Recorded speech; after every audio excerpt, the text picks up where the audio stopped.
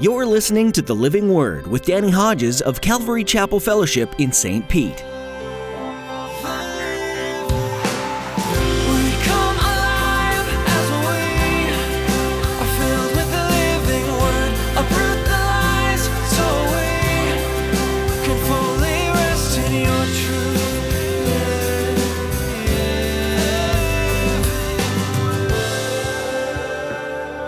Don't waste your worship on some little god, squandering your birthright on idols made only with human imagination. Guard your worship and carefully evaluate all potential takers. To choose well doesn't mean we can't appreciate things of beauty and style.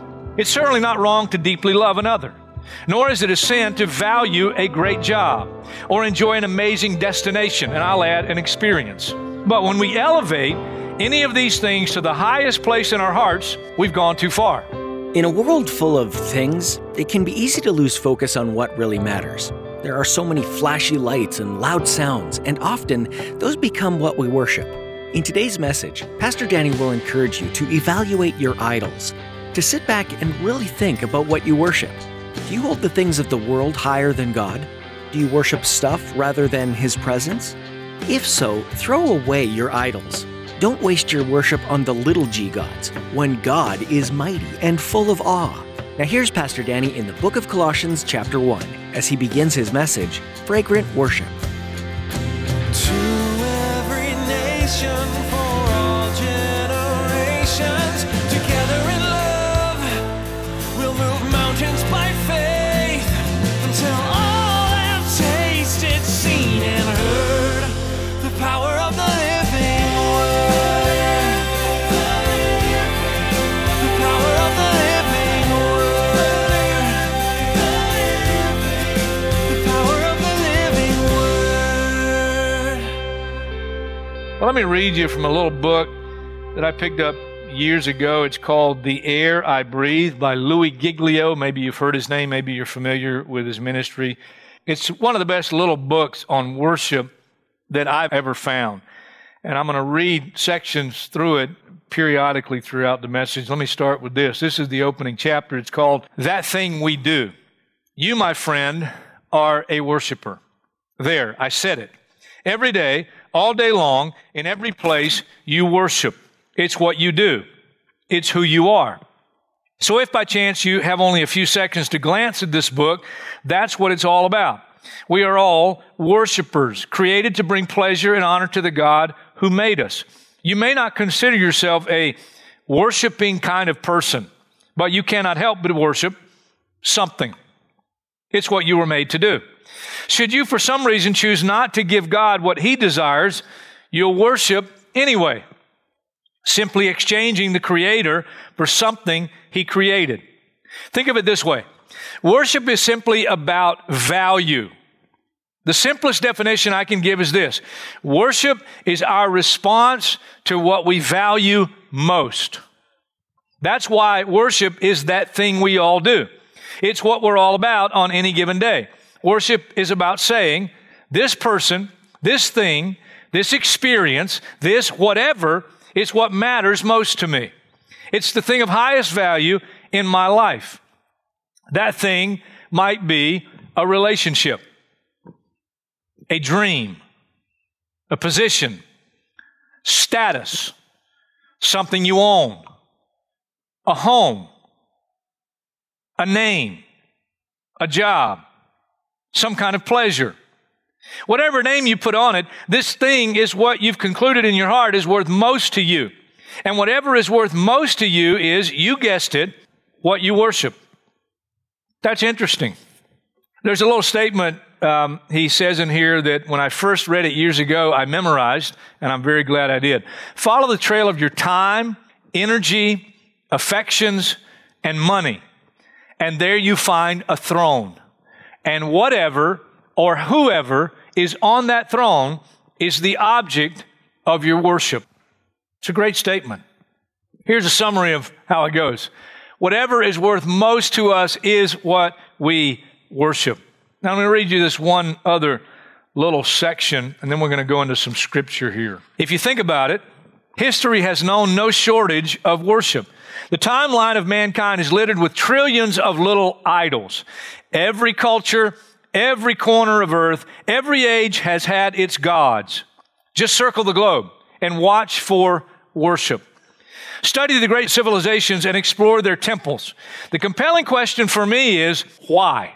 Why do we crave something to worship? Why are we so insatiably drawn from idol to idol, desperately needing something to champion, something to exalt, something to adore? I think it's because we were designed that way. We were made for God.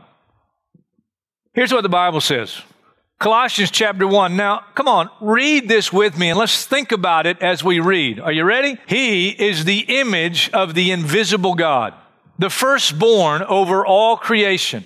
For by him all things were created, things in heaven and on earth, visible and invisible, whether thrones or powers or rulers or authorities. All things were created by him and for him. Now, it's talking about Jesus Christ, but Jesus Christ is God come in flesh. So this is God in flesh, creator, and all things created by him. And note that last emphasis, the last three words, and for him. Romans chapter 1 really talks about what has been dubbed the depravity of man. It says things like this: although they knew God, they neither acknowledged him as God nor worshiped him. And then it goes on, and you can read it sometime. Maybe you've read it. And then it lists the downward spiral, the depravity of man, because he chooses not to worship God. And here's how it sums it up. It's just amazing. Great summary. Verse 25 of Romans chapter 1. They exchanged the truth of God for a lie and worshiped and served created things rather than the Creator, who is forever praised. It's a lie to believe that anything or anyone else in life should be before God. It's a lie. And that is the essence of idolatry, when I put anything created above God. Now, just so we don't misunderstand, let me read one more little section here, and I think you'll get it. Don't waste your worship on some little god, squandering your birthright on idols made only with human imagination. Guard your worship and carefully evaluate all potential takers. To choose well doesn't mean we can't appreciate things of beauty and style. It's certainly not wrong to deeply love another, nor is it a sin to value a great job or enjoy an amazing destination, and I'll add an experience. But when we elevate any of these things to the highest place in our hearts, we've gone too far.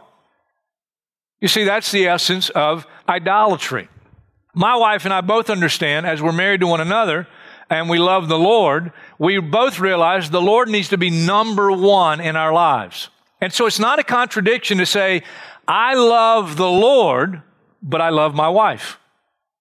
But if my wife, God forbid, and it's hard to even imagine, ever wigged out and went away from the Lord, I know you can't imagine it either, you know her. It's easy to put it on the other side. If I ever wigged out, and if one of us wig out and we follow the other one into sin because of that love relationship, then that relationship becomes idolatrous, even though it's a marriage sanctioned and ordained by God. So God is number one. But it doesn't mean I don't love my wife and can't love my wife. Doesn't mean you can't have some possession and really enjoy it. Paul wrote in one of his little epistles to Timothy, I think it was, and he said, God has freely given us all things to enjoy. It's not wrong to have more possessions than maybe your neighbor, as long as those possessions don't elevate to a place above God. It's not wrong to want a better job and to long for success in that job. But it's when that job and the money from that job become more important than my relationship with God. Those are the things that become idolatrous. It's when they take the place of or crowd out a relationship with the Lord. Now, there's someone in the Scripture that to me is one of the greatest examples of a worshiper who came to a point where they did not allow anything or anyone to get in the way of their relationship with the Lord. Now, before we look at this person, let me just say this. All of us have to come to a place in life where we make a decision and then subsequent decisions on a daily basis to not allow idols in our lives. Are you with me? We all, like sheep, have gone astray. We've all turned each one to his own way. And there comes a point in life that, of course, you make Jesus Christ your Lord and Savior, and then on a daily basis, we make decisions based on our relationship with Christ in regard to worship. Now, with that said, turn with me to the Gospel of Mark, chapter 14. It's an amazing story that I'm so thankful God recorded for us. You find the place, Mark chapter 14. Start with me, verse 3. While he was in Bethany, reclining at the table in the home of a man known as Simon the leper. That's a message in itself because Jesus would have certainly been criticized for associating with a leper. A woman came with an alabaster jar of very expensive perfume made of pure nard. She broke the jar and poured the perfume on his head. For years, I didn't understand why she broke the jar. I think I do now. We'll talk about it. Some of those present were saying indignantly to one another, "Why this waste of perfume? It could have been sold for more than a year's wages and the money given to the poor." And they rebuked her harshly. Now think about who it is rebuking her. These are the apostles. But Jesus comes to her defense. Verse 6, "Leave her alone. Why are you bothering her? She has done a beautiful thing to me. The poor you will always have with you, and you can help them anytime you want." He's not saying don't help the poor. "But you will not always have me. She did what she could. She poured perfume on my body beforehand to prepare for my burial." This woman has incredible spiritual insight. I tell you the truth. Wherever this gospel is preached throughout the world, what she has done will also be told in memory of her. And it's being told here, once again, in a place where the gospel is preached. It's a very extravagant act. Extravagant. And it seems to even the apostles to be wasteful. Who is this worshiper? Who is this woman? Well, I'm also thankful that God tells us, but not in Mark's account. But if you turn over to John's account, John's Gospel, chapter 12, we discover the identity of this woman, this worshiper. Verse 1, John chapter 12, 6 days before the Passover, Jesus arrived at Bethany where Lazarus lived, whom Jesus had raised from the dead. Here a dinner was given in Jesus' honor. Martha served, while Lazarus was among those reclining at the table with him. Then Mary took about a pint of pure nard, an expensive perfume. She poured it on Jesus' feet and wiped his feet with her hair. And the house was filled with the fragrance of the perfume. And I couldn't help but titling this Fragrant Worship. Now we know who she is. This is Mary. Her brother's name is Lazarus. He had died. Jesus resurrected him from the dead. She has a sister named Martha. Verse 4, but one of his disciples, Judas Iscariot, who was later to betray him, objected. "Why wasn't this perfume sold and the money given to the poor? It was worth a year's wages." He didn't say this because he cared about the poor, but because he was a thief. As keeper of the money bag, he used to help himself to what was put into it. So at first, there's the mumbling of the apostles saying to one another, "Why this waste?" But finally, Judas says what the others are thinking. "Why this waste? This could have been sold and we could have given the money to the poor." But he didn't say it because he cared. But it's interesting, he brings it up publicly and everybody else agrees, except for Jesus. I've often wondered what motivated Mary in this extravagant act of worship. And really, I don't know, but I had this thought last night as we began the service last night, and I'm standing over here worshiping, and I am worshiping, but this thought popped into my mind. And that was what happens in John's Gospel, chapter 11. In John's Gospel, chapter 11, Mary and Martha's brother Lazarus is sick. He's so sick that they send a messenger to Jesus. Jesus is somewhere else in another town, and the messenger comes, and he says, the one you love is sick. And if you know the story, Jesus says to the messenger, this sickness will not end in death. This is for God's glory, that God may be glorified through it. And the messenger goes back, says that to Mary, Martha, and those who love them and Lazarus, and yet Jesus delays. And during the delay, Lazarus dies. Jesus doesn't show back up there until they've already buried Lazarus. He's in the grave. And then Jesus raises Lazarus from the dead. Before that, both Martha and Mary, when Jesus shows up, say the most natural thing, even to a worshiper, even to a radical worshiper like Mary. And they say to Jesus, Lord, if you had been here, my brother would not have died. And for a period of time, there was that perplexity of what happened? What about His word? What about Him saying this sickness will not end in death? And then they go through the pain, the grief, the loss. And then they see firsthand resurrection. And it hit me last night. I don't know for sure, but could that be what moved Mary in this extravagant act of worship? That now in light of resurrection, things look much different. And here's all I'm going to say there. But please catch it. Resurrection will answer all of our questions that we don't have answered right now. I don't have all the answers. There's a lot of things going on in our fellowship right now where people are suffering, where God's allowed certain people who really love the Lord to experience pain and loss, death, and I don't understand it. Some people who really love the Lord, I don't understand it. But in the resurrection, I will. The resurrection will answer all our unanswered and perplexing questions. I'll tell you what else resurrection will do. Resurrection will heal all of our hurts and make right all of our disappointments in this life.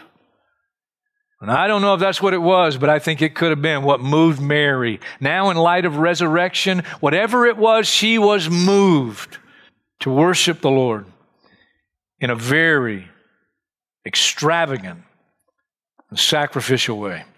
When you examine her life, there are some things that really are revealed that tell us how and why she became this kind of worshiper.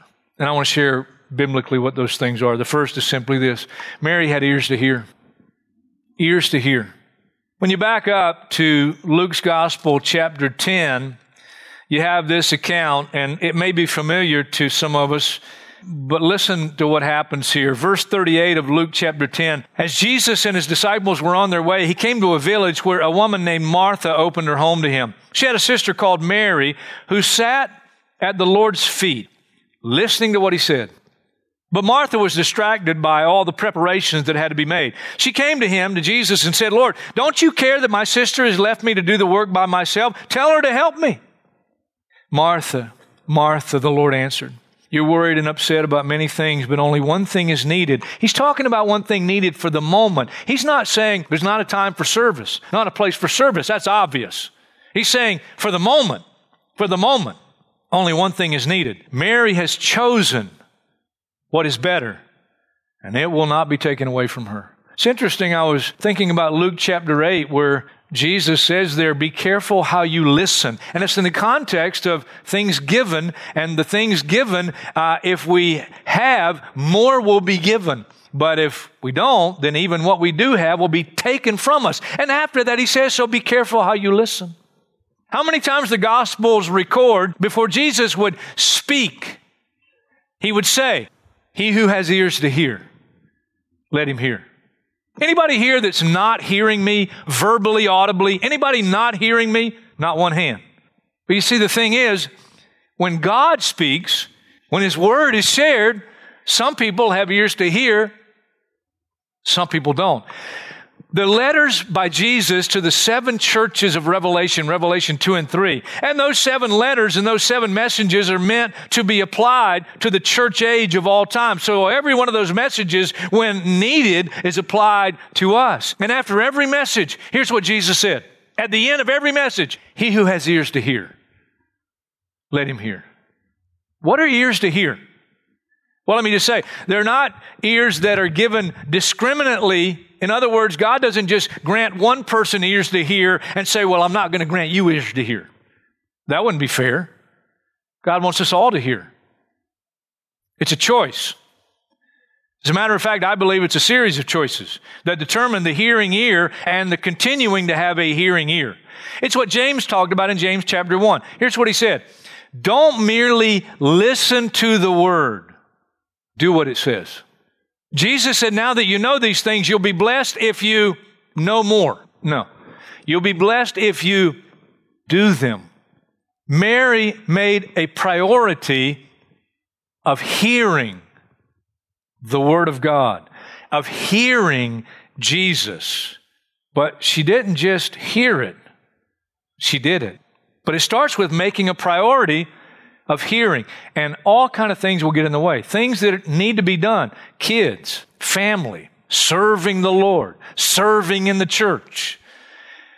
And yet Mary chose above service even to the Lord, sitting at the Lord's feet and hearing His Word. Now she was able to do the Word because of the second characteristic about her life. She had a circumcised heart. She was able to continue to choose to hear God's Word, but also to do it. What's a circumcised heart? Well, a circumcision means a cutting away. It's literally a cutting away of the flesh. Cutting away of the flesh. Now, for quite a while, when I would think about God and His circumcision work in my life, and Romans 2 says circumcision of the heart is of the heart by the Spirit. So physical circumcision is not the thing. Physical circumcision only speaks of the work that God wants to do spiritually in our heart. Are you with me?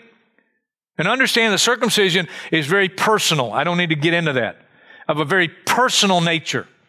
Personal nature. And I initially thought of circumcision, and rightly so, when I received Jesus Christ as my Lord and Savior and God's work of circumcising the flesh out of my life, the drug habit that I had. He cleaned that up. And He cut that away. And I allowed Him to. You got to allow Him to do it. My foul mouth. I had a foul mouth. I mean, the heart that just out of the abundance of the heart and the mouth speaking, I had a foul mouth. It's amazing how I can control it around my mother and grandmother. But around everybody else, foul. He cleaned that up. He cleaned that up first day I got saved. It was amazing. Cut it away. Cleaned it up. I let Him do it. I wanted Him to do it. My sexual sin, sexual immorality. Purified that. And then sought to live a life of purity sexually. And those are natural things that in my life needed to be cut away. And I wanted the Lord to cut away. But then as I began to mature in the Lord, and those things were no longer issues, if you know what I mean. Now those things are not a part of my life. Now it's a cutting away of, here's how somebody put it. Listen carefully. Good, but unnecessary things that crowd out God. You can make sports more important than God. You make fishing, God help us, more important than God. You can make a career more important than God. These are things that in and of themselves are not sinful, but they become sinful when they take priority. And in that way, they become idols. A person. But we won't get into that one because we'll come back. We'll hit that before we're done. Mary made a choice to cut away the good but unnecessary things that would crowd out God. She didn't allow serving the Lord to get in the way of hearing His Word and then doing it.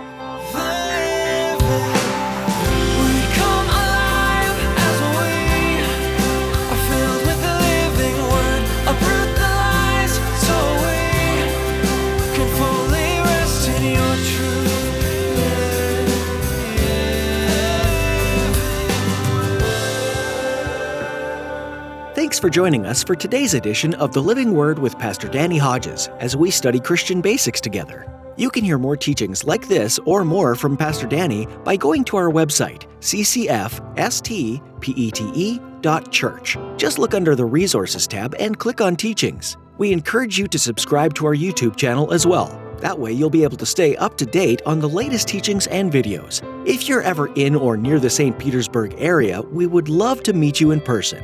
We invite you to join us for our weekly church services at Calvary Chapel Fellowship. We meet on Saturdays at 6 p.m. and Sundays at 9 and 11 a.m. If you're unable to visit us in person, we also live stream our services. Find out more on our website. Once again, that's ccfstpete.church. As Pastor Danny continues this series, Christian Basics, our prayer is that you're reminded that the fundamental thing you need to know is that Jesus loves you deeply. In a world full of unrest, He is rest. In days filled with hurry, He is still. In years full of uncertainty and despair, He is hope and never changes. The Bible is a great source to remember these truths, and we encourage you to read it daily. It will help guide you to truth and lead you in a way that is everlasting. That's all the time we have for today. Tune in next time to hear more from Pastor Danny right here on The Living Word.